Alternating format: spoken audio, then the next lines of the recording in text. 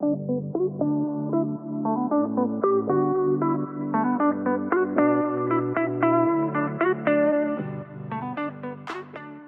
this is Harrison Kim, and you're listening to Working with People by PaveStep. The Working with People podcast is for executives, managers, and people leaders. We bring people experts together to provide you with relevant content on how to think about and manage your most important asset, your talent. We have Sonia here with us today. Where are you calling in from today? I am joining you from Los Angeles, sunny Los Angeles. Awesome. The weather's still good there? It's funny, as I say sunny, it's a little cloudy right now, but it's pretty good though overall. Yeah, I'm sure it's nothing compared to the most of America's right now. So you're in a good spot. You're in a good spot. Yes, I can't complain. Absolutely. So today we're going to be talking about something really, really interesting and unique. I think it's something we actually have never really talked about on our podcast.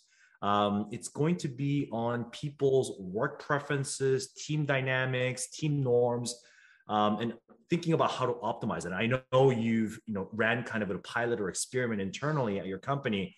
I'm really looking forward to this conversation. So before we start on that, let's start with you. Tell me about yourself and what you do. Sure, yeah. So I've been working in the LNOD, or Learning and Organizational Development space, for a little over 10 years now. And I currently lead the learning and development function for the Lionsgate family of brands. And I'm the executive director of learning and development. So what does that all mean? Well, I have a great team of people, and together we run a variety of programs really focused on how can we upskill our workforce, how can we help them perform at their best, and how can we ultimately retain them. And we do this by partnering with our various stakeholders within HR and within the business, so we can better understand, what does the company really need? What does the business need? And then how can we as an L&D team deliver impactful programs that can help shape and support our company's culture? Perfect.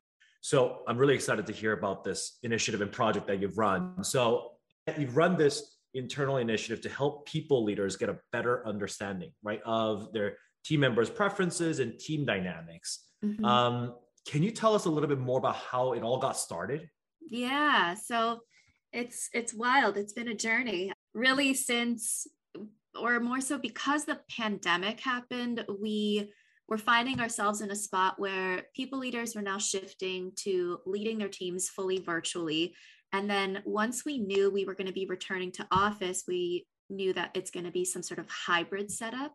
And so knowing that, we wanted to provide our people leaders with some form of support to help guide them on this path that they were going on. So what we did was we built out a full program called People Leader Excellence, or PLEX, and did this in partnership with an external vendor. And part of that was a series of workshops. And one of the workshops was around team culture. And this aspect, character profiles and team norms, was a piece of that workshop. And we ran that late last year. And really it's about, because two things really come up in this new setup we're in. It's keeping that connection going with employees and also ensuring you're having regular communication with them. But doing that kind of requires you to know, well, how and what do they prefer when it comes to these two topics? So we thought, okay, well, we can provide our people leaders with a tool to help spark that conversation and help them better get in tune with what their teams need, and then use the character profiles to help launch whatever team norms they want to set up. Because so much of the time, team norms, they're there, but they're not written. It's all the unwritten rules of working within your team. But then if it's put on paper, it helps reduce conflict. It just helps set the bar and even the bar when it comes to how we work together. Right. Manage expectations. Like it's like real team management. Yes, exactly. Let's dive a bit deeper into this character profile. What we did is we set up a fillable PDF where employees can plug in their work preferences and share a little bit more about their life outside of work.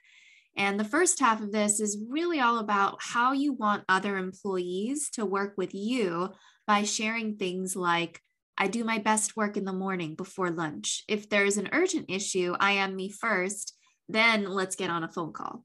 After this, there's another section for employees to share what they find challenging while they're getting their work done.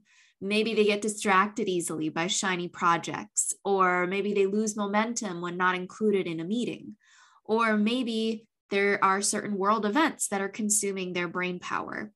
It's about whatever they want to share with their coworkers, so that way those coworkers can keep this stuff in mind when they're trying to connect with their colleagues.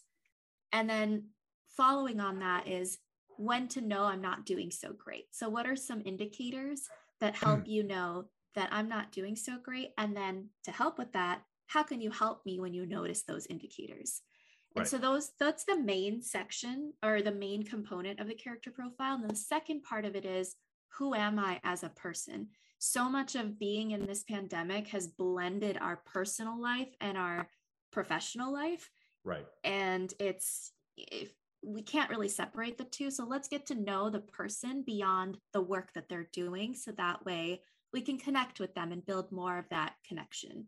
And so that is all about, who am I in terms of my demographics that I feel comfortable sharing, because that's such a big part of me. Who am I when it comes to how do I spend my time outside of work? What hobbies do I have? And then what are some important things to me? So there's a little section to share a couple photos about maybe it's a family member, or maybe it's a group of friends or an activity you're a part of.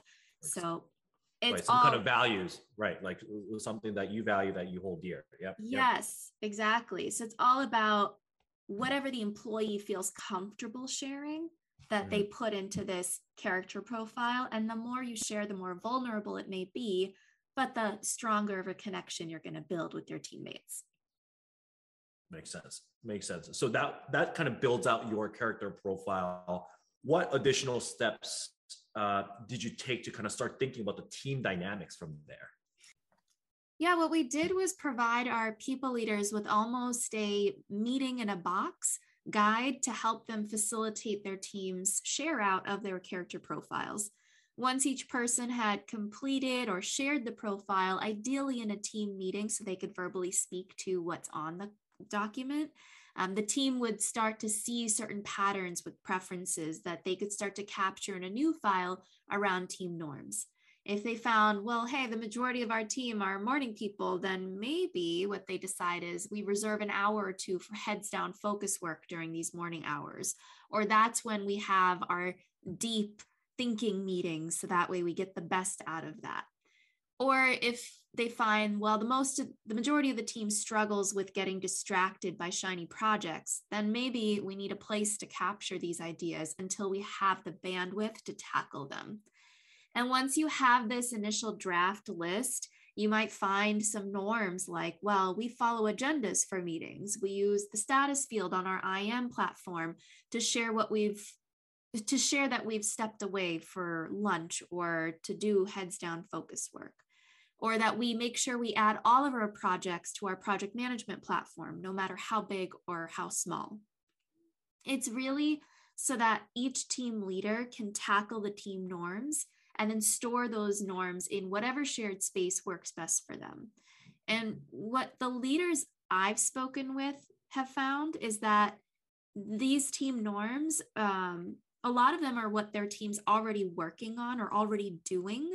And then some of them are also aspirational. And so this helps leaders shape their team's culture while the team gets to have a say in it too. Gotcha. So a lot of it, kind of comes down to one, making it like explicit, right? Like, here are my preferences and here I like to work, here are the things that I value. And then two, kind of putting all that kind of data points together and thinking about those specific team norms. What are some of the other team norms that you've seen that have worked, well? That you talked about kind of people are a morning person, or if people are morning people, then maybe we should have some deeper meetings earlier in the day. What else have you seen that was kind of surprising for you? Yeah, and I should back up to say too, another part of this team culture workshop was around leaders defining their leadership values. And so that also helps inform the team norms as well. So if the leader's sharing, these are the 5 things I value, then like, how does that play into the team norms? But that's their kind of character profile. In a way, yeah. But they also are filling out a character profile to Yeah, share makes their sense. more specifics. But to speak to your question, some other examples of team norms are, especially with this hybrid work setup, to use days in office for more in-person team meetings and work from home days for more of that heads down focus work. Or to say that when there are attendees from different offices, we're all going to join from our individual screen so that we can have one box per person on the chat to make the meeting more inclusive. Another thing I've shared with my own team is calling attention to the aesthetics of our work products. In the past, I haven't really communicated that and often found I'd be editing the look of the final product. But now that I've shared this with the team, that this is one of my values, my team has learned new tools and elevated the look of our work products in ways that I wouldn't have thought of. And now our employees can easily see what they need to know, and it just looks nice too. And doing that has helped me in another way too, where I can also better focus my time on other priorities. And that's one example. Another one is how we use our airtime during meetings, that we're going to be, not cautious, but more so more aware of how much airtime each of us are using, so we can, again, promote more inclusivity within the room.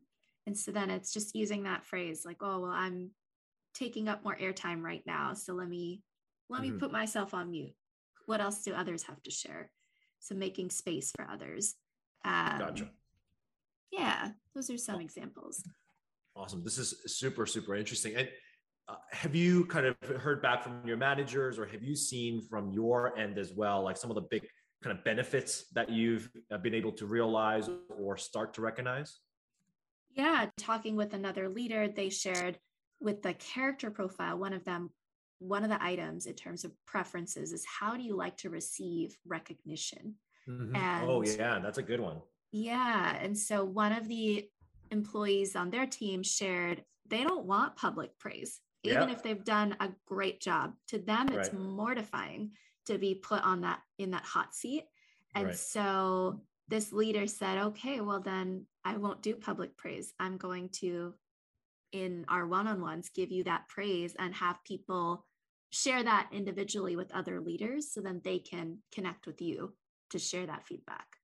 Yeah, that makes a lot of sense. And the public recognition is something that I think oftentimes gets overlooked, right? Everyone thinks everyone loves being recognized in public, but that's definitely not true. Yeah. And just even like some other things too, preference of like, do you want to have small talk at the start of meetings, or do you want to reserve that small talk for a separate meeting altogether? And that was something that another leader shared. She said her leader would prefer to avoid small talk in meetings. Knowing that, I can just get straight down to business and just tackle what we need to tackle. And then we'll have like a coffee walk and get to know each other and do the small talk there. Right.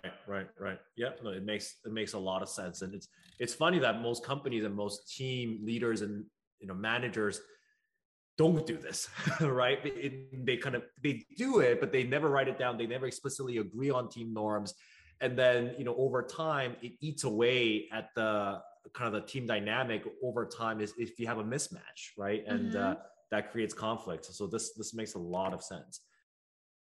Totally. It's surfacing what each person's preferences are, defining team norms, and this way you've laid out the expectations you have for your team. Of course, not every preference will be in the majority, but you can discuss as a team and use this to have more open dialogue about your differences, and then commit to whatever norms are established. And as I talk about this, I'm thinking of one employee and leader who just had very different communication styles and preferences. This leader was at a point of giving up on their direct report until they each took an assessment around communication preferences. After having more dialogue around those preferences and their tendencies, they learned to work with each other. So much so that leader said, this employee is the best employee I've ever had. Nice. That's awesome. So how does that happen? And it's just from this simple conversation. Right. That's awesome. So you've basically just come off this pilot or program, and you're continuing to work on other things here. What could have gone better, do you think? Yeah, I mean, there's always stuff that could have gone better. I Mm-hmm. think one thing that I did here was the meeting in the box Mm-hmm. approach, which was done to make this scalable. Right. Um, was still like, there are a few leaders who would have preferred my team facilitate that Uh, character profile report out. Um, Other folks just found time to be a challenge, which I know is a challenge for everyone. right. So it's, how can we use this character profile without having an hour-long meeting with our team just to talk about this? Right. Right. Right. So I think, it's a matter of maybe finding another way to scale it up. So it's Mm-hmm. maybe have one-on-ones to get to know your colleagues. So it's just 15 minutes that you each spend with each other versus everyone coming together for an hour-long meeting. Gotcha. And like having them debrief and share ideas with each other, and Mm-hmm. yeah, I think that could make a lot of sense. Awesome. Awesome. Well, this is super, super interesting. And as I mentioned before we started recording, this is something that is like really near and dear to my heart, as I think about this all the time with my own team, and even just from our product perspective, I think about it, right? So this is really, really cool. So where can the audience find you and your thought leadership? Find me on LinkedIn. LinkedIn, the URL. So it's linkedin.com/in/Sony M. Das. And you're welcome to find me on there. Reach out with any questions.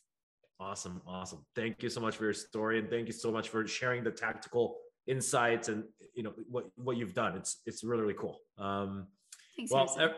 everyone, thank you for listening to Working with People. Feel free to check out other episodes on pavestep.com/podcast.